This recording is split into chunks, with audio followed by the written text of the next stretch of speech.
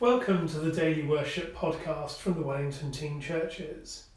A few minutes in our day for praise and scripture and prayer. Today is Monday the 23rd of November. Wherever we are in the presence of God. Grace, mercy and peace from God our Father and the Lord Jesus Christ be with you. As we rejoice in the gift of this new day, so may the light of your presence, O God, set our hearts on fire with love for you, now and forever. Amen. Yesterday was the feast of Christ the King, and the hymn suggested by Giles is, "Let all the world in every corner sing, my God and King."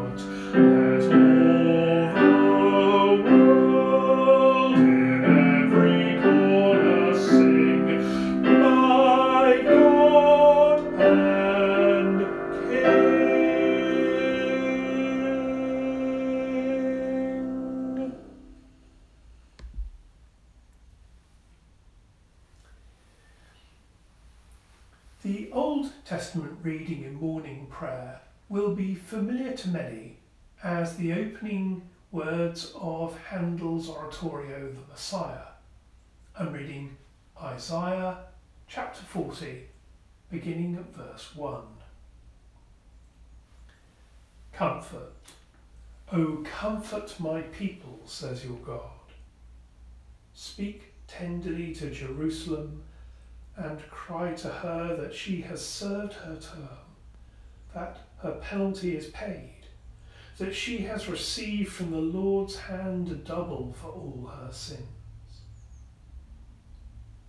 A voice cries out, "In the wilderness prepare the way of the Lord, make straight in the desert a highway for our God. Every valley shall be lifted up, and every mountain and hill be made low. The uneven ground shall become level, and the rough places a plain. Then the glory of the Lord shall be revealed, and all people shall see it together, for the mouth of the Lord has spoken."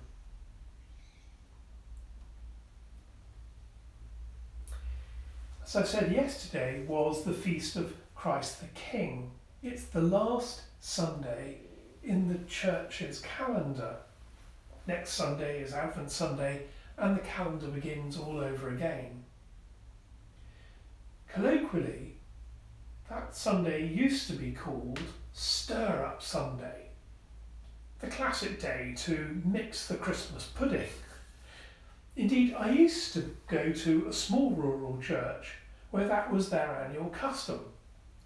Individuals brought the various ingredients for the Christmas pudding and they mixed it together in church.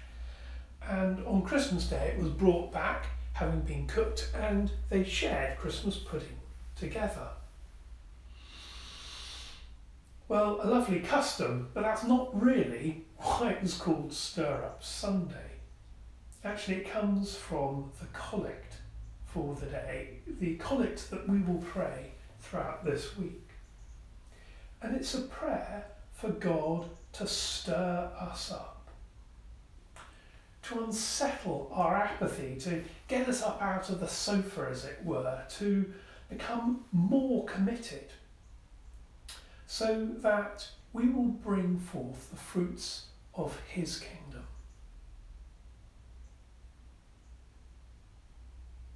Let us pray. And hearing the words of Isaiah, we recall choirs and musicians unable to meet at this time to rehearse, to have fun together and companionship, and to perform. And we mourn these lost opportunities to sing together, to build community, and to praise your name in music.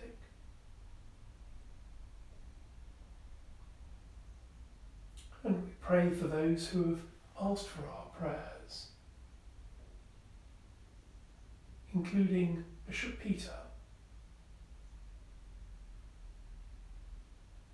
With the Church we pray, stir up, O Lord, the wills of your faithful people, that they, plenteously bringing forth the fruit of good works, may by you be plenteously rewarded. Through Jesus Christ our Lord. Amen. As our Saviour taught us, so we pray.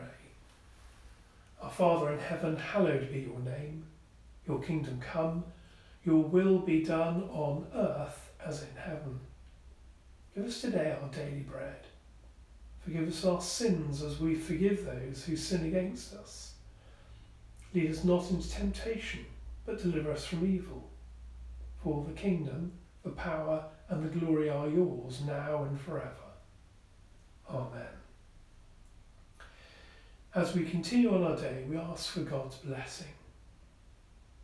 May the God of hope fill us with all joy and peace in believing through the power of the Holy Spirit, and the blessing of God Almighty, the Father, the Son, and the Holy Spirit be with you and all whom you love this day and forevermore.